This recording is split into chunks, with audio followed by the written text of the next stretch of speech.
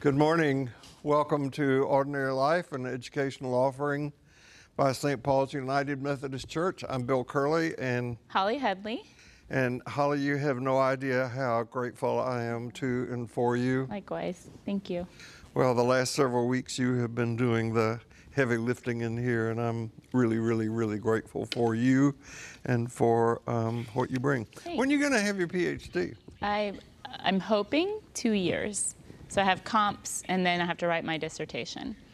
What are you going to write it on? Healing from white supremacy and racism, a process of healing. Kind of, I guess, a proposal around truth and reconciliation in this country. Would you have had that before George Floyd? No. Yes. That's what I have been wanting to write on. So it's even more timely with the tensions coming to a head right now. But no, it's been an interest of mine for a while. It just occurred to me that one of the things I would like to hear you do is talk about the recent webinar you attended with Ilya.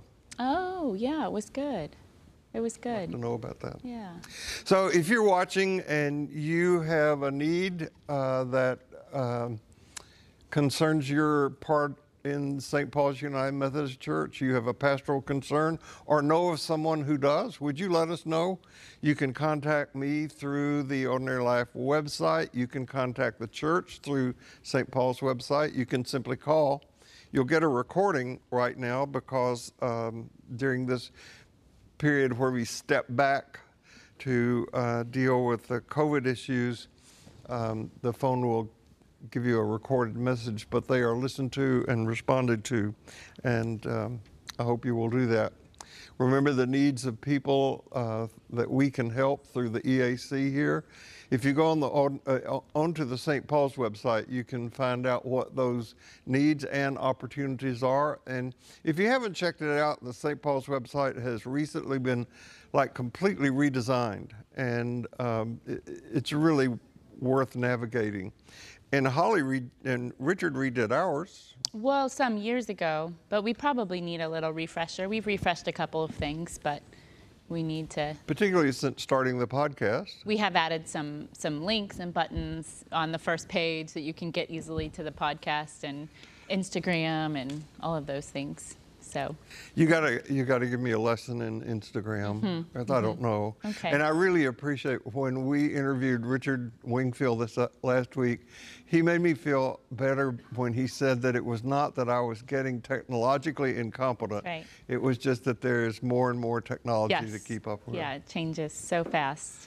And if you were here in this room and watching the people behind the scenes, you would know that we're getting, in Ordinary Life, new equipment all the time, and makes it easier for Tim and William and Olivia and John to make all of this work. Yeah. So you're all pajama people now, or mimosa people, or wine and cheese people, or wherever you are. We know because we can tell. We have people who watch in Canada, in Europe, somebody in Czechoslovakia. Someone in Chechnya. Yeah. So Australia. no matter who you are, no matter where you are in your spiritual journey, you are welcome here. The title of this time today is Getting Our Spiritual Act Together. And as is true with what I think I call all wise and useful spiritual teaching, getting your act together is something that you both can and cannot do. And I want to talk about the cannot do first, and then we'll talk later in this time together about what you can do, and we'll really elaborate on this in 2 weeks when we talk about right effort. We're working our way through the Eightfold Path of Buddhism. I think it is the belief that we can finally get it all together, that there is a place to get to or a place to get back to that is causing so much difficulty and suffering in the world today, especially in our country. And it's all self-inflicted suffering. Seeking for some sort of lasting security is futile. The end of cosmological dualism and individual salvation clearly show us this. We have to do some unthinking. We have to get rid of some assumptions that we have worked on and turn them upside down. The assumptions that we have got to change, one of them is the assumption that we are individual, separate selves. That is simply not the case. And Holly will speak to that as we go forward. The word that we are using for this series that we got from Thich Nhat Hanh is that we are interbeings. We are all connected. And seeing this was the great insight of the first axial age. Do unto others as you would have them do unto you. Another assumption that causes us difficulty is that we should seek pleasure and avoid pain, and that is a solution to our difficulty, especially the pain involved in seeing the pain of other people. I think it's like if we don't see it, it's not there, and that's certainly not the case. Which leads to the third assumption that we must change, and that is thinking that there's someone out there who is to blame for our situation rather than taking personal responsibility for it. I hope you've read Darmut Ormuruku's book that we recommend. It's just so good. Emphatic on the need for the assumption of personal responsibility in our spiritual life for growing up. And I cannot think of a better time for us to be getting rid of these assumptions and putting better ones in place than this kind of enforced monasticism that we're going through because of COVID. We have an opportunity to come up with better ways to think and better ways to organize ourselves. The truth is furiously knocking at our front door, and we might as well answer it and see what's there.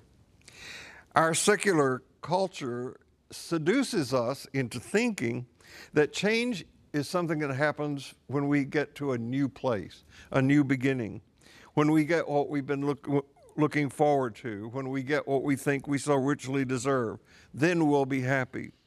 And this shows up in the religion of our culture, which is consumerism. Just this week, Noel Chang, a member of St. Paul's, who is currently in New York taking care of his mother, got her mail one day and saw an ad on the back page of a magazine that she gets, and he photographed it and sent it to me. It reflects our culture completely. It is the Holy Bible book wallet. It is a wallet that looks like a Bible. Yep. I mean, the ad and the copy, if you can't read it, says, our wallet just looks like a real Bible. And my response to that is, heaven help us. Yes. Real transformation, which is a mystery we can only create a space for and not something we make happen, most often happens not when something new begins, but when something old falls apart. The pain of that falling apart is immense. We're all grieving what we once considered was safe, our routines, the freedom to gather here like we once did. We're being forced to go as people we didn't know into a new place.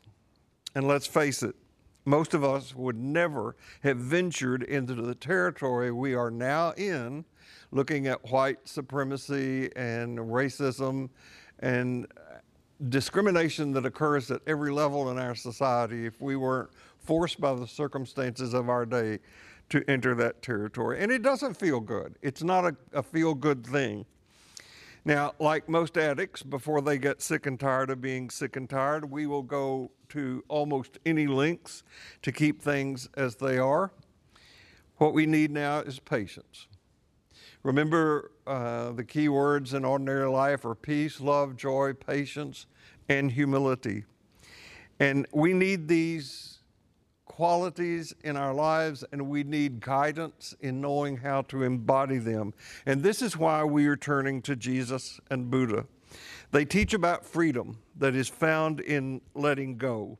and we can learn to let go rather than trying to control and hold on tighter. And we begin to see what a sin certainty is. It isn't easy. Jesus refers to it as the narrow path. I want you to listen to how Eugene Peterson translates that passage. The way to life, the way to God, is vigorous and requires total attention. And if you read that in the chapter in Matthew, where it is, chapter 7, you'll see that right before it is the teaching that we call the Golden Rule. Jesus knew, as did Buddha, how much letting go is required to treat others as you would have them to treat you. Mary Oliver wrote, "To live in this world, you must be able to do 3 things: to love what is mortal, to hold it against your bones, knowing your own life depends on it, and when the time comes to let it go, let it go." Some of the things that we have thought worked well for us, we are now seeing don't, and we need to let them go. Change is a disconcerting reorientation for all people. And during this falling apart, people can close down, they can become bitter, angry, certain, divisive, or we can find new meaning. The difference is determined by the quality of our inner life. That's why the teacher of ordinary life keeps harping on having a daily spiritual practice. The parable that Jesus used for this, and one that Thomas Merton made a great deal out of, is the story of Jonah and the big fish. We live in a confusing, shadowy place for a while, and eventually we're spit up on a new and unexpected shore. And I think it might be helpful for us to have a good, well-developed sense of humor about this. Yeah. This is one of my favorite cartoons. Well, one of the things I love about that story is Jonah's resistance. And he resists it, but so in his wrestling, he has to be transformed. It's a wonderful story. Yeah, there's a lot of ways to glean wisdom from it. So the temptation for a lot of people in a time like this is to grow rigid with certainty and defiance. And you see it in our culture. Divisiveness over things like science, politicizing science, where it seems that we have regressed into a time where there is a battle between conservative religious faith and science. Mm-hmm. And it would be terrible if either one of those sides won. They've got to learn how to work together and to be together. Even wearing a face mask during this time has become politicized. My son sent me this. The mask I wear to protect you recognizes the mask you wear to protect me. Namaste. Is that how you would say that? Yes, like namaste. Yeah. So for people who have lived their whole lives with a worldview that embraces cosmological dualism and individual salvation, it's difficult to hear that there's another worldview. Just this week, I got an email from someone who asked to be taken off the Ordinary Life mailing list because they said that they assumed that a police officer would not be welcome here. I responded that I would remove them immediately, and I also said that that assumption was incorrect. Until her work got so overwhelming, the head of one of the Harris County Sheriff Departments was a front row attendee of Ordinary Life. Now, I have repeatedly said it is not my intention to offend anyone. And at the same time, digging deeply into the practical application of the kind of future we are facing is tough to hear. Both Buddha and Jesus wanted liberation for all people. And it is my belief that the liberation that we are seeking wants nothing else than the liberation for all. The root of all difficulty lies in the notion that we're separate from each other. That cannot be allowed to be true for us, not if we're created in the image of God whose very nature is relatedness. Now, I'm going to do a piece that I did in a sermon in the cathedral here about a year ago.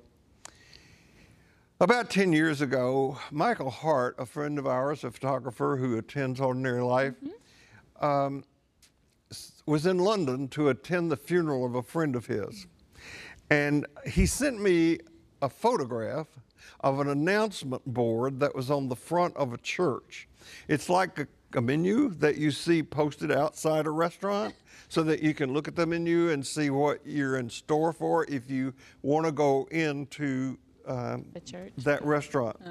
And I'm not sure that you can read what was on that board, but if you want to have it later to download, it will be on the Ordinary Life website.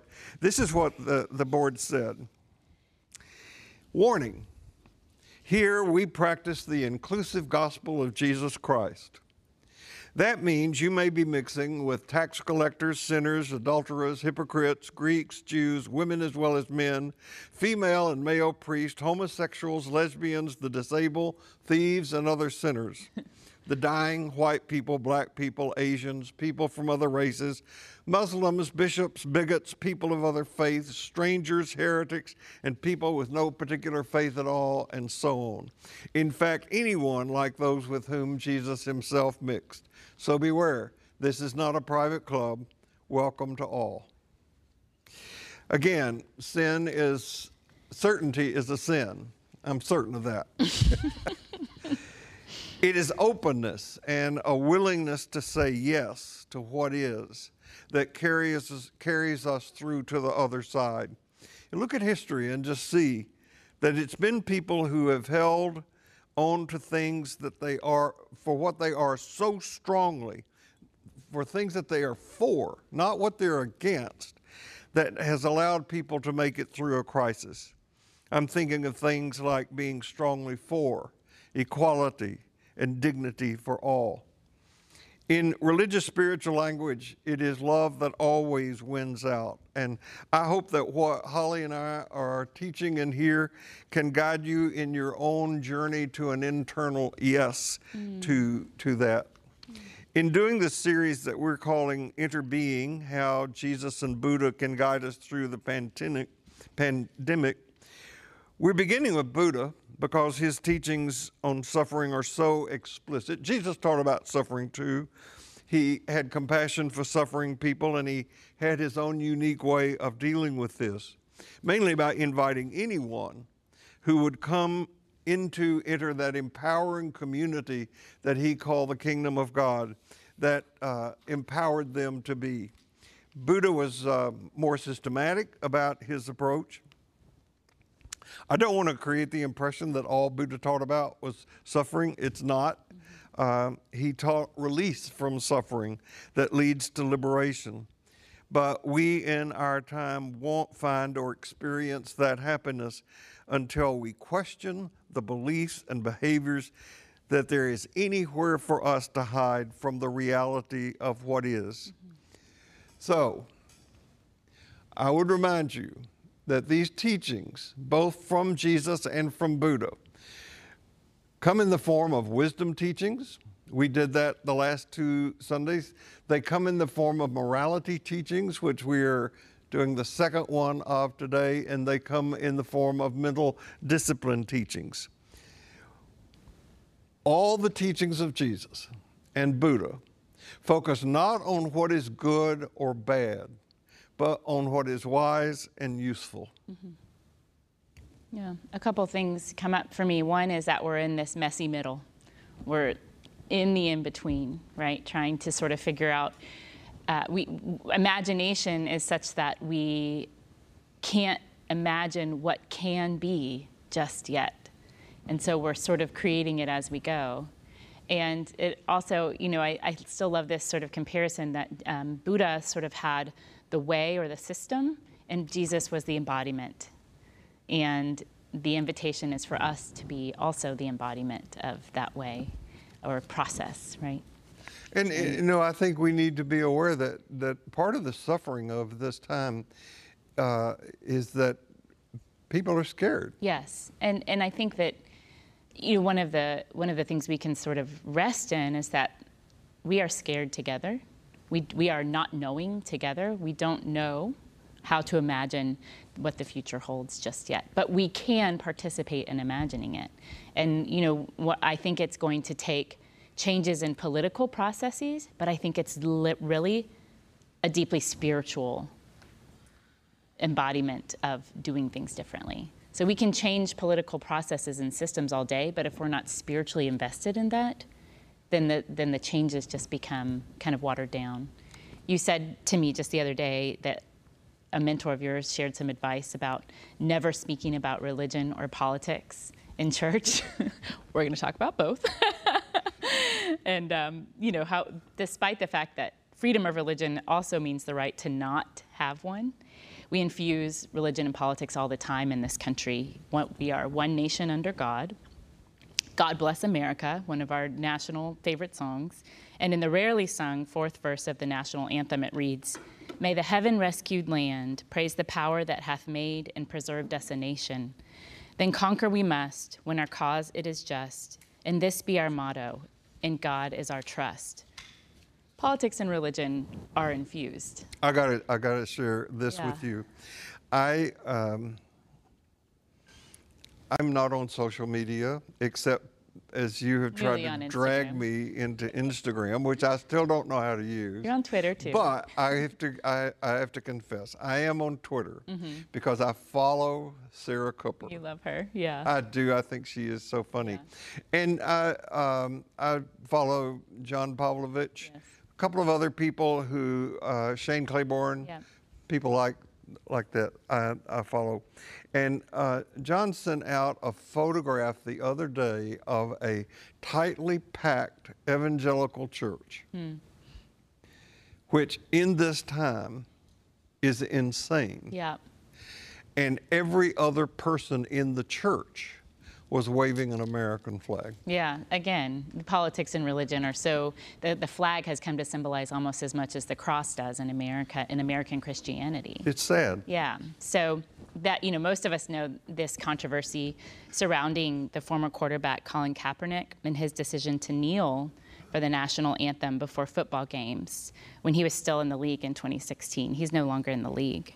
So although silently kneeling before the flag is protected by our First Amendment, and as is flag burning, by the way, you can burn the flag according to the First Amendment as well.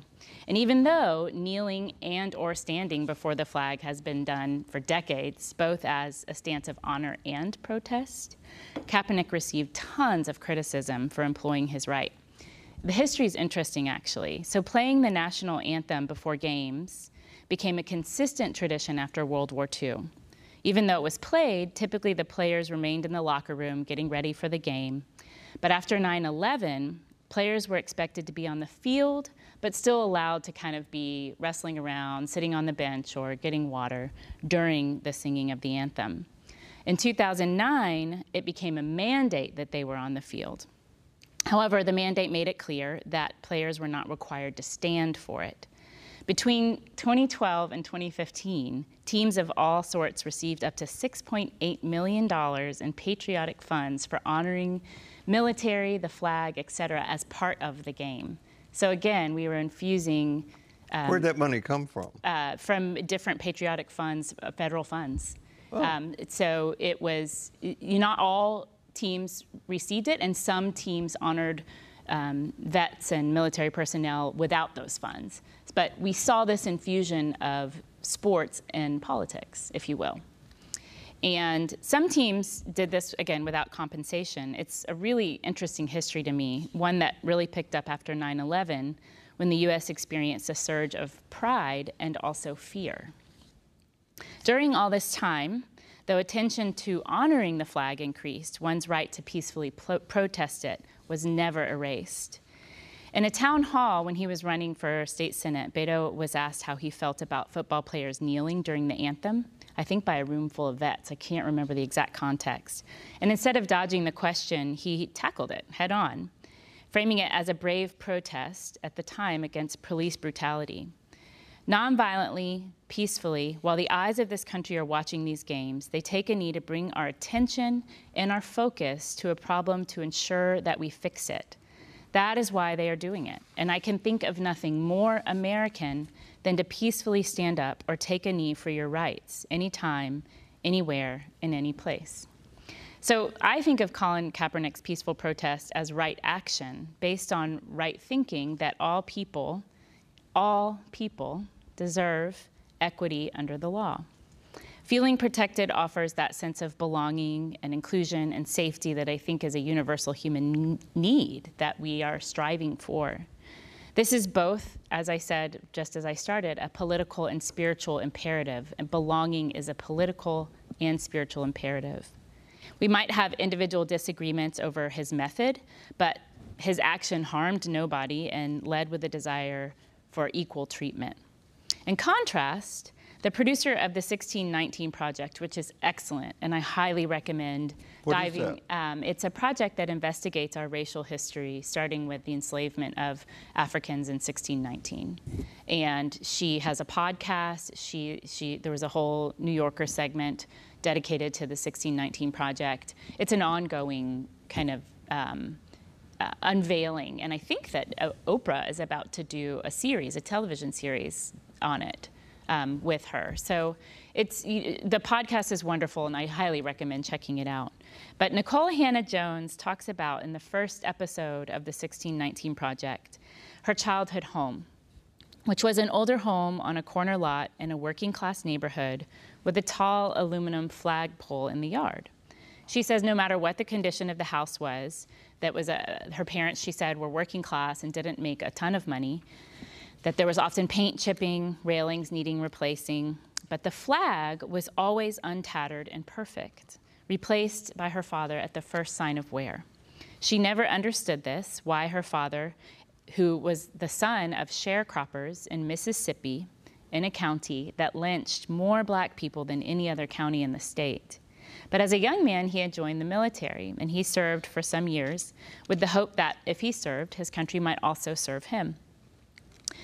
Though he stayed enlisted for years and lived in Germany and spoke German fluently, when he returned, he was given only menial jobs, but he continued to fly the flag nevertheless. His rationale to his daughter was that he flew it to remind himself and others of the intent of American ideals and what it says it wants to be rather than what it might actually be. It's a reminder to be in pursuit of ideals of liberty and justice for all. Meanwhile, as a teenager, Nikole writes about how she sat for the Pledge of Allegiance as her sort of protest. She didn't understand it. But as she began to talk about this with her father, she began to understand and that the pursuit of ideals is what the flag came to represent. So I think of my own grandfather, who was a World War II vet and a military man like Nikole's father. We are told he was on the front lines of freeing Dachau, a concentration camp in Germany that killed 41,000 people. I cannot imagine confronting that kind of suffering and not being touched by it. I cannot imagine that this was embedded deep in his psyche. I was told he stayed enlisted for 5 more years after the war, wore his colonel uniform, and taught in the Army Corps of Engineers. We are told he was a hero, and he was honored as such upon his return. In my eyes, all 3 of these men that I juxtapose are heroic. All participated in right action. These peaceful protesters, who are on the next slide, marched with Martin Luther King Jr. during the Civil Rights Movement and carried the flag as a symbol of their right to vote. This photo reminds me of one of my favorite Langston Hughes poems, I Too. It says, I too sing America. I am the darker brother. They send me to eat in the kitchen. When company comes, but I laugh and eat well and grow strong. Tomorrow I'll be at the table when company comes. Nobody'll dare say to me, eat in the kitchen then. Besides, they'll see how beautiful I am and be ashamed. I too am America. Their representation of the hope for the flag is also right action. Again, I want to infuse that sort of spiritual need for belonging that I think the symbol of our flag is representing in all of these cases. So this symbol can be used to peacefully in many different situations and also used to support right speech and right action. It can also be used for evil, I think. We can justify terrible things under the symbol of the flag, just as we have justified terrible things under the symbol of the cross. So it's not the symbol itself that is problematic, but the behavior that can surround it. The behavior that can surround such symbols can also be uplifting and inclusive. I think that's where we have choice, is what symbols, how do we want to honor the symbols in our life with more inclusivity and equity? Which is, again, Jesus' whole message was inclusivity and equity. And I believe that this, I want to believe that as an American citizen, I love this country, I love living here, and there are many things that I think we can still improve. So I feel that I can see that symbol and say, that represents my continued effort to persist in equity and inclusion. I think that one of the things that I would like to stress is that there is a huge difference between being a patriot and being a nationalist. Yes, Those are absolutely. very different things. Yeah. And Holly, another thing that I thought about listening to you and reading over the work that we did this week is how fragile any system is. Oh gosh, yeah. We were in Bosnia and Serbia in the Balkans a couple of years ago and heard the history of how Yugoslavia split apart and how a man whose name I cannot pronounce, a sociopath who was trained in the United States, educated in the United States, returned to his homeland and turned the Serbians and the Bosnians against each other. And it was just an ethnic cleansing for people who had lived next to each other. Right. I mean, this seems the kind of thing happened when French betrayed their Jewish friends in World War II. Or Germans, yeah. We were Germans. Yeah. And so a system is fragile. It's very fragile. We need to be very careful. Yeah, and it does matter sort of what is the sort of messaging we're hearing in our system, right? What is our messaging and what participation? This is where, sometimes we look so much to sort of the leader or the figurehead to help us navigate the system. But I think what we're being called upon right now to do is to participate in the system to change it, right? To participate in ways that might actually bring about equity and inclusion, as opposed to let somebody else tell us how. And so that's where I think this requires this discomfort, this messy middle of going, ooh, maybe this is about personal responsibility and what can I do to participate. And the role models that we're using to teach from, both Jesus and Buddha, did precisely that. Jesus in a much more radical way than Buddha did. But Buddha even called what he came up with as the middle path. He was not willing to go to either extreme, but stay the middle way. Right.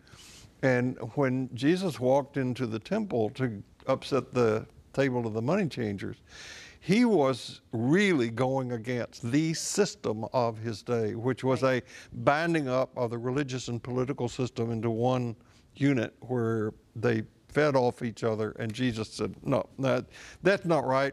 You got to stop this. Yeah. And of course they killed him. Yeah. Yeah. I mean, there's a risk, right, of again, being in the messy middle and challenging it. There's a risk, but I think the more collective we are and kind of shaking ourselves awake and participating, then the more safety there is in numbers, right? And that happens sort of in good and bad ways. But I'm curious, will we look for the ways that create a healthier system for more people? So so recently this photo was captured during a Black Lives Matter protest in London. As many of you might know, these protests have sort of been shaken awake all over the world. Not because what we also learn is that while racism is unique in America, it is also a global pandemic. And this photo, in many protests, there are three factions. One, the protesters who have been of all races and who are taking to the streets to demand equity and justice. Two, the police, who are there as protectors and are often dressed in riot gear. And number 3, there's often a faction of counter-protesters, mostly white, who are claiming to be against what the protesters are for. So you can imagine there's some tension. Some fights have broken out for sure between the factions. Police have done anything from throw tear gas onto the crowds or arrest people or broken them up in all factions. But this picture tells us a different story.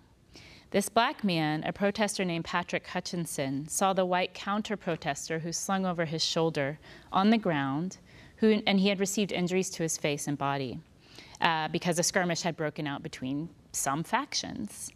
So he put this, instead of coming to this scene and raining blows upon him, continuing an attack, he picks him up, throws him over his shoulder, and carries him to the police, to this third faction, and says, "Can you take care of this man?" His friends made a moving circle around them so that they could kind of wade through the crowd without being further harmed. So it's like a permeable membrane that they sort of made, like a cell membrane, keeping them safe. And this man, who was slung over his shoulder in a fireman's carry, was against what Hutchinson was marching for. But instead of participating in the violence, he rescues him from further harm. And the quote that was spoken by Hutchinson was, "It was just the right thing to do. Just because somebody's up to no good doesn't mean you have to harm or kill them." Patrick Hutchinson's behavior is right action. I believe both his protest and his compassion demonstrate that. I mean, I just find that awesome, you know, that he could just find in himself, like, to continue to voice the desire for justice and sling somebody over his shoulder and carry to safety who is opposed to his need. So the examples I've given touch that sort of liminal edge between religion and politics. When politics disregards compassion and equity, it is anti-religious. Where it stands for inclusion and goodness, I think it's deeply spiritual. When I consider right action, I think it can be both demonstrative and reparative. It says, my life is as important as yours, and yours is as important as mine, and until that becomes reality, I'll continue to demonstrate. It says, as Lila Watson did, if you have come here to help me, you are wasting your time. But if you've come here because your liberation is bound up with mine, then let's work together. I love that quote. That's beautiful. Yeah. And that's interbeing. Mm-hmm. Our liberation, our well-being, I want to say our spiritual transformation is bound up with each other's. Mm-hmm. And you know, that's what interbeing is that these ripple effects, these sort of push-pull of everything I do or you do is going to affect the collective. But from a reparative standpoint, I think right action can look like saying, I'm sorry, I did that wrong. Let me try again. My favorite example, I may have told this story before, is from my own life. I don't remember you telling it before. I have lots of opportunities to try again. Okay. To redo something. But I had been outside and I was trying to clean our fountain. I was fixing the motor and cleaning it out, and it was disgusting. It's a gross job because actually it's like sewage under there that sort of collects at the base of a fountain. And I was frustrated, I was sweaty, I was tired, I had been doing this on my own, and I stopped to wash up because I had to make dinner, and you know, it didn't, anyways, I didn't really take that time to transition between one activity and the next. I washed my hands, I took off my galoshes and sort of went inside. And when I came inside, my kids had literally like rearranged the furniture. There were pillows all over the place. And I definitely have a little bit of vanity about like wanting the house to appear somewhat undisheveled. And seemingly someone had like dumped an entire bag of chips on the couch. We don't eat on the couch. I mean, it's just, you know, there was just like, just felt chaotic. So I came in from feeling frustrated. I came into this perceived chaos. Immediately my eyes just see the mess. So both inside and outside there's mess. And I started yelling and I'm ordering them around, do this, clean this up, blah, blah, blah, you know, my mommy mad voice. And Evan, my youngest, and ever the sort of like justice seeker in our family, he's kind of a protector. He marched up to me, hands on his hips. He was probably 5 at the time, and said, perfect show of right speech. Mommy, you need to speak nicely to me. Got your attention. Got my attention. And I had a choice there. I could have continued with my anger. I could have been triggered and continued on my sort of warpath of, but his right speech gave me pause, and I finally slowed down, and I finally caught my breath, and I kneeled down to him and I said, "You're right. Will you give me another chance?" And in the ways of kids, he said, "Sure," as if nothing had ever happened. So I went back outside, came back in the house, and I was like, "Hi, guys. There's a mess that needs to be cleaned up." And so it became this sort of playful reenactment of redoing the mess and undoing it. And I just, I had to take a minute to get in my right mind so that I could then speak right and act right to my son. This is an example, I think, of reparative right action. I think we could all learn to speak more nicely to one another. When I want to stick this in here, and I won't take long doing it, because I know you have more, but we said last week that in the Eightfold Path, Buddha devoted one of the steps to right speech. Yes. And in right action, there are actually 5 things that are addressed, all important. Yeah. And we chose not to deal with them discreetly, but to speak in a more metaphorical way about them.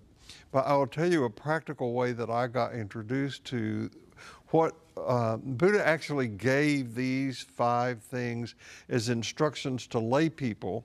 They were not instructions necessarily to his monastic to his monks, but to lay people who wanted to follow the Buddhist path. He said there are 5 things that you must do.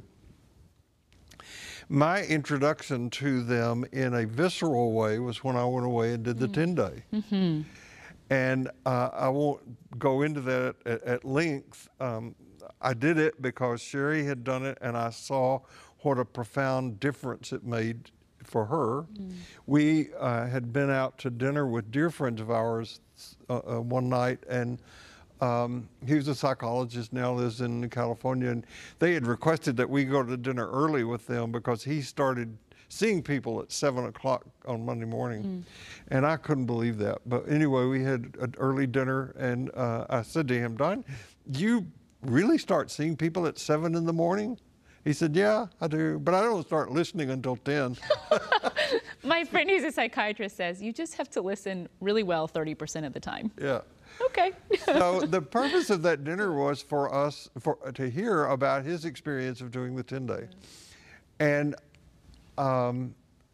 my internal reaction after hearing it was, there is no way in the world I would ever do that. And Sherry's response was, "I'm going the next chance I get." And she did, and she came back. I saw what a difference it made.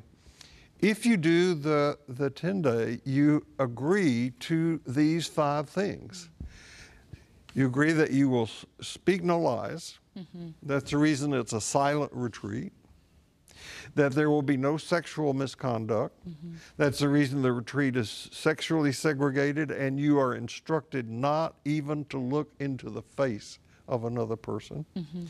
You cannot steal. That's the reason that the retreat is free. It's freely given. It's like sweetgrass. It has to be given to you. And you can't kill. That's the reason that the menu at the retreat is vegetarian. And you begin to get a sense during embodying these things of profound difference they make in life. Right. Just keep your mouth shut. And as you sort of listen to your own inner world, not speaking lies. So when you find yourself, the thoughts become things. When you find yourself thinking in a way that is a lie about the self, a lie about the way you perceive the world, you have the silence, the quiet of mind to catch it. I hope for you that happens. I had not gone through Jungian analysis at that time and had not been trained in analysis, but boy was I aware of all the projections and all the transference that was going on inside me. The man who was assigned to the meditation position just immediately to my right and left, we were not parallel with anybody, was a Buddhist monk from Thailand, a young man. And he floated in his robes and settled down on his cushion and did not move. The first sit in the morning, you're awakened at 4 o'clock in the morning. That's early. Yeah. You sit for 16 and a half hours a day with appropriate breaks, right? He never moved. And so I'm sitting here being so envious of him and so judgmental of him. You're like looking out of one eye. At a retreat where we're being trained and not being judgmental. That's right.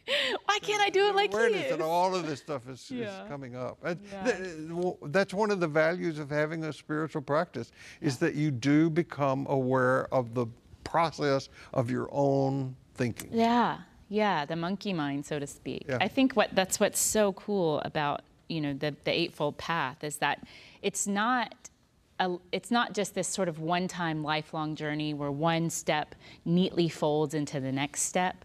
We get an opportunity to practice the Eightfold Path every minute. I mean, that 5-minute interaction with my son was an invitation to practice getting in my right mind, in my right speech, and in my right action.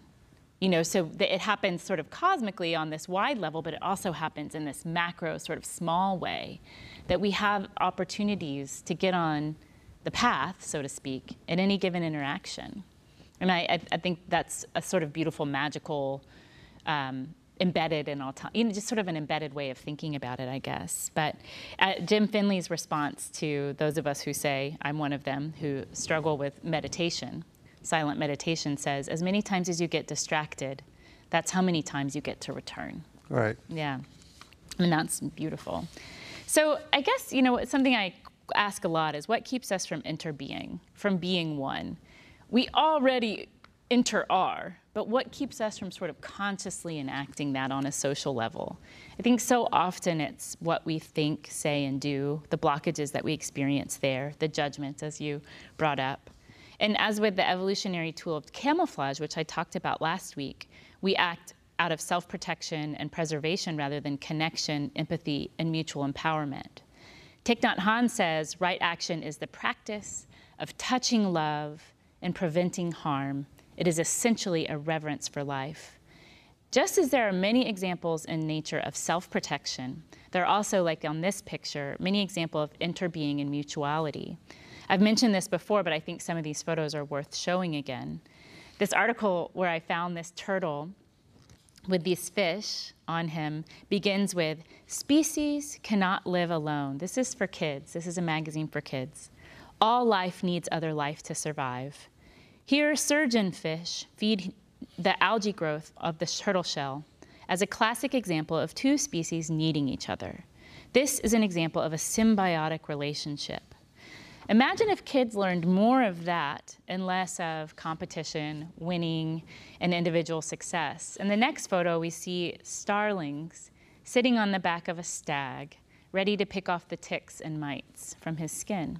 Again, one species helping the other to better survive. Bill said at least, 100, maybe 1,000, maybe 1,000,000 times that gratitude can change our lives. The Haudenosaunee Native American people say a Thanksgiving address as a daily sunrise prayer and as an invocation to begin meetings, even those that are bound to be difficult.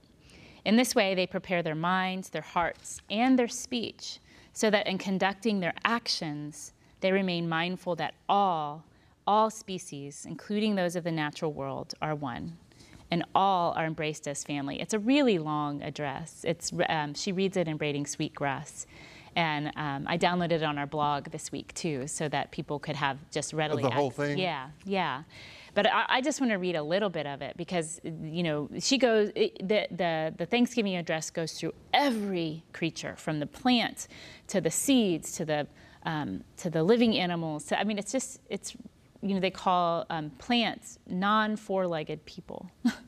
I just think that's beautiful. So from the end it reads, we gather our minds to greet and thank the enlightened teachers who have come to help through the ages. When we forget how to live in harmony, they remind us of the way we were instructed to live as people. With one mind, we send greetings and thanks to these caring teachers. And everyone then says, now our minds are one. Now we turn our thoughts to the Creator, or Great Spirit, and send greetings and thanks for all gifts of creation. Everything we need to live a good life is here on this Mother Earth. For all the love that is still around us, we gather our minds together as one and send our choicest words of greetings and thanks to the Creator. If we were all here in person, I would have y'all say with me, now our minds are one. Thanks. We have now arrived at the place where we end our words. Of all the things we have named, it was not our intention to leave anything out. If something was forgotten, we leave it to each individual to send such greetings and thanks in their own way. Now our minds are one. The author of Braiding Sweetgrass, Robin Wall Kimmerer, kind of ponders out loud, what if every congressional or senatorial meeting was begun with something like this? What if every meeting that we knew was going to contain tough negotiations began with this kind of right mind? With right mind, we're prone to right speech and right action. With words like these, we cannot forget interbeing. Robin Wall Kimmerer imagines this possibility over and over in Braiding Sweetgrass, which I've been listening to, you've been reading. I was thankful you mentioned it because it reminded me that I hadn't finished the audiobook. And I love it. Are you done with it? Almost. I'm about 40 minutes, I think, from the end. But she says what we need is not a necessarily brand new, but some rebirth of an old story. And she calls it a restoration of American ideals. I love that word. I do too. I totally want to co-opt it. If our minds were one, we would not see Kaepernick's kneeling as a threat.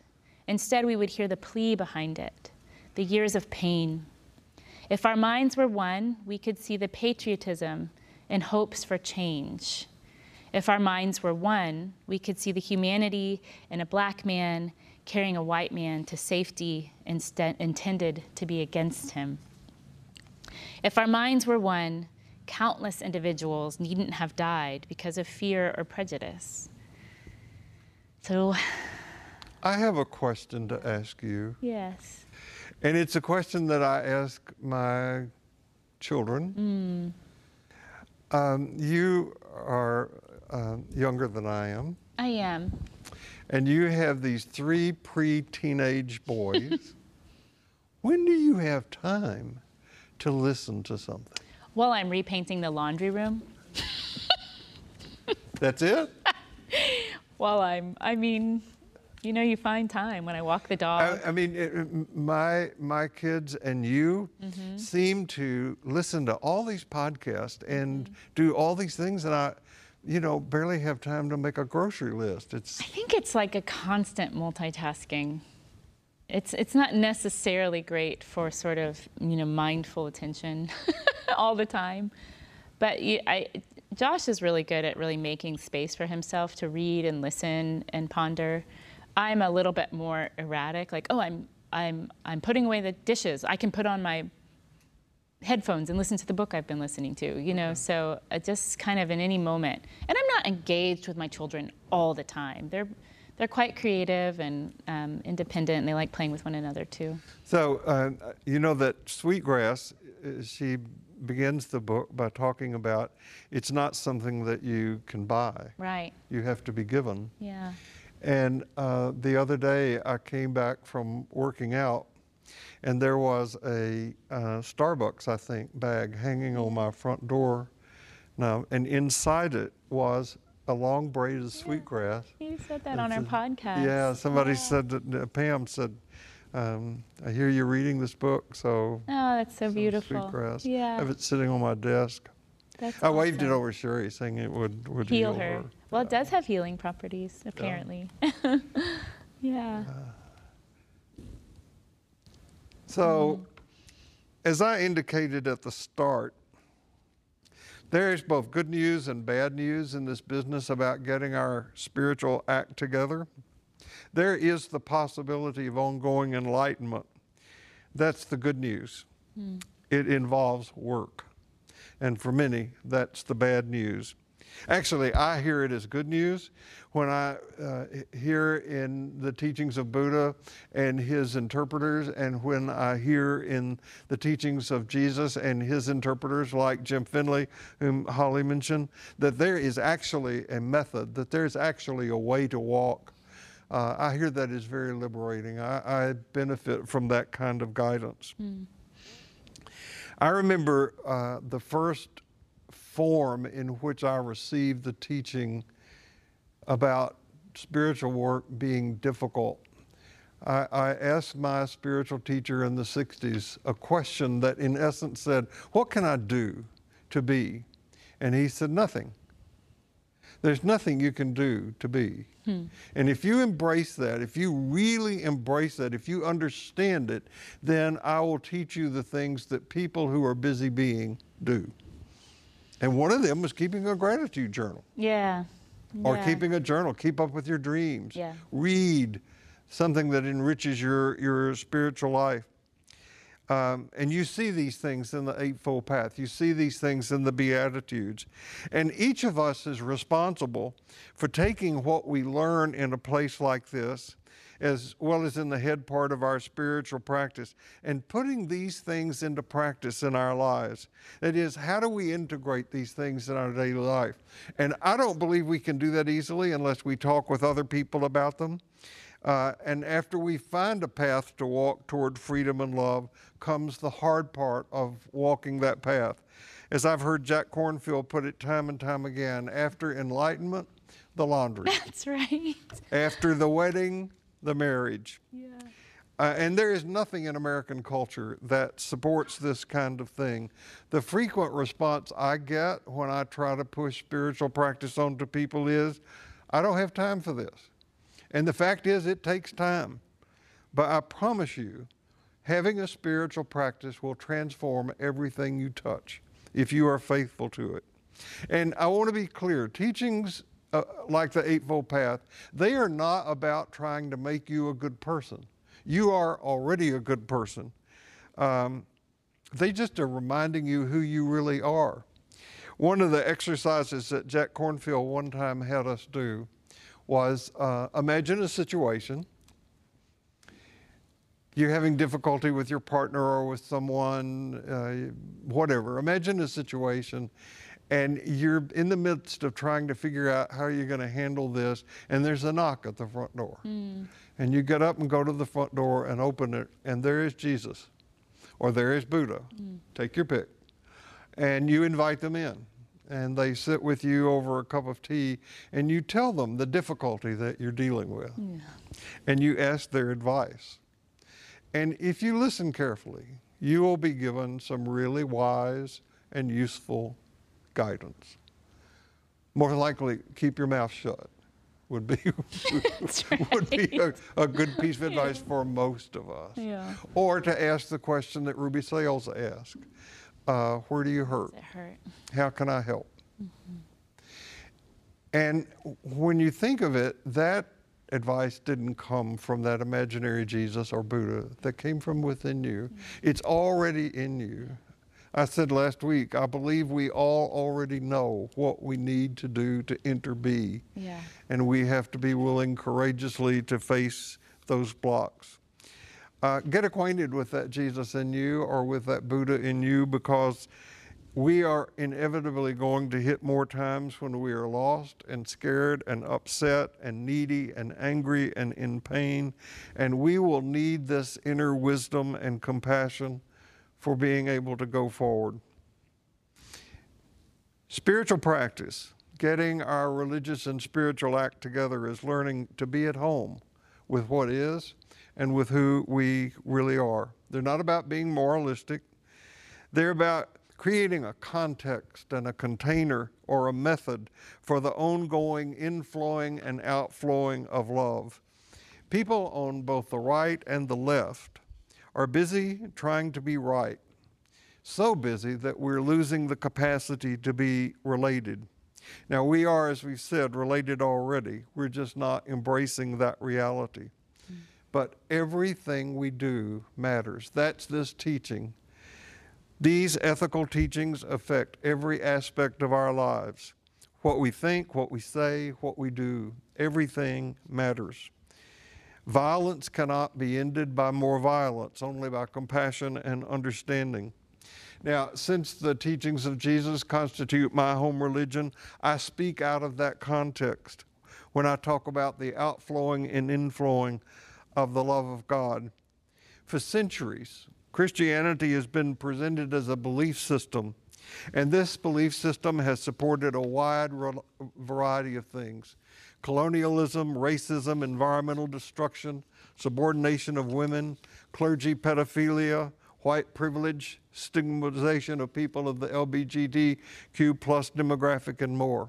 What would it be like for people who claim to be Christian to rediscover their faith, not as a problematic system of beliefs, but rather as a generous way of life, a way of life that is rooted in contemplation and expressed in compassion, a way of life that makes amends for its mistakes and is dedicated to, as we Americans like to put it, liberty and justice for all. For centuries, the church has presented God as some far-off, distant deity who is angry at those who don't believe in him or belong to the right club. You will not find any of that teaching in the teachings of Jesus, the one who welcomes outsiders in and whose primary teaching was about forgiveness.